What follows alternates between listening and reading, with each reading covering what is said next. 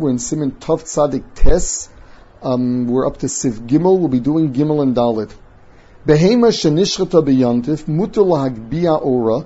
After you slaughtered an animal on Yontif, Chazal were matter picking up the hide. Even though the hide is inedible, you're not going to eat it on Yontif. This is a hachana. Nevertheless, if you don't pick up the hide, it's going to get spoiled, and we're afraid that people will not shecht on Yontif because they're afraid of losing the money of the hide, and they'll end up not having Simchas Yontif. In those days, they didn't have freezers. If you wanted to preserve your meat, you'd have to make it taste preserved. You'd have to salt it a lot and dry it out. If you really wanted fresh meat, the only way to go about it is to shecht on Yontif itself. So they were afraid if they wouldn't be matter moving being metaltal the hide and taking it off the animal, then a person would not want to shecht in the first place. Not only that, but you're allowed to velitna b'makom drisis aragolim.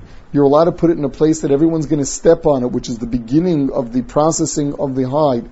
Afal pi she'eino lav basar klal. Now, if there's meat on it, then it's not muktzah. But even if there's no meat on it, the halach and it's muktzah, Chazal were matter it. Umuter limloach olav malicha kala kederach shemolchem litzli.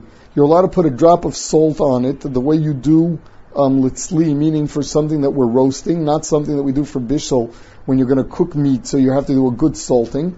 But this is just when you roast meat to kasher it, you put a little bit of salt in it. Umuter laham laharim. You're even allowed to trick. What does that mean?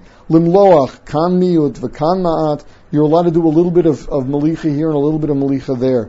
Ad sheyimlach es kulo. Until the whole thing is salted.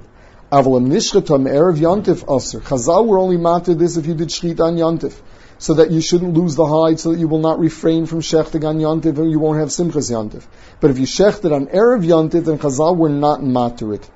Now, what happens if on Erev Yontif you pulled off the hide, but then it got late and you didn't get a chance to do anything? Could you on Yontif do a little bit of salting? So there the Mishnah Berurah brings down that if you really didn't have time on Erev Yontif, you could be mekel, but if you had time, just didn't do it, then you could not be mekel.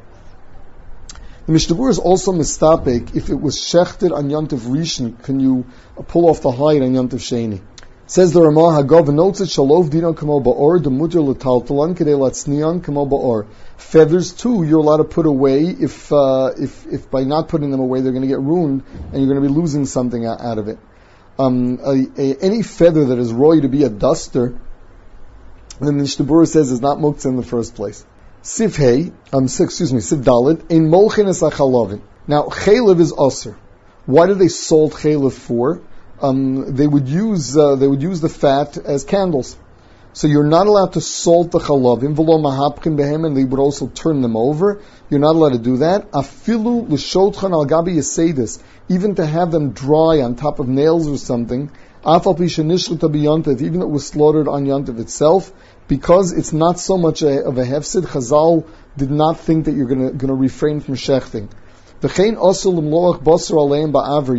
not go salt meat over them in a way that they're going to get the salt. It's also to do that as well. Now, the chaylev itself, first of all, salting chaylev is also because of the malach of ma'abed. We paskin ain't ibud ba'ochlin. That's only real food. There's no ma'abed in. Chalavin, it would be considered food for that. Now, furthermore, the Magen Avram says that if it was shechted on Yontif itself, then the chaylev is really nolad, because up until now it was part of an animal, and now it becomes something that's also b'achila, and you can only use it for lighting. Whereas if it's shechted on Erev Yontif, it's not considered nolad, and there you're allowed to move it around on Yontif, on Yontif itself, because there it was already considered ready for candles. As soon as you shechted it on Erev Yontif. So when it came into Yontif, it never had the Shem Muktzah.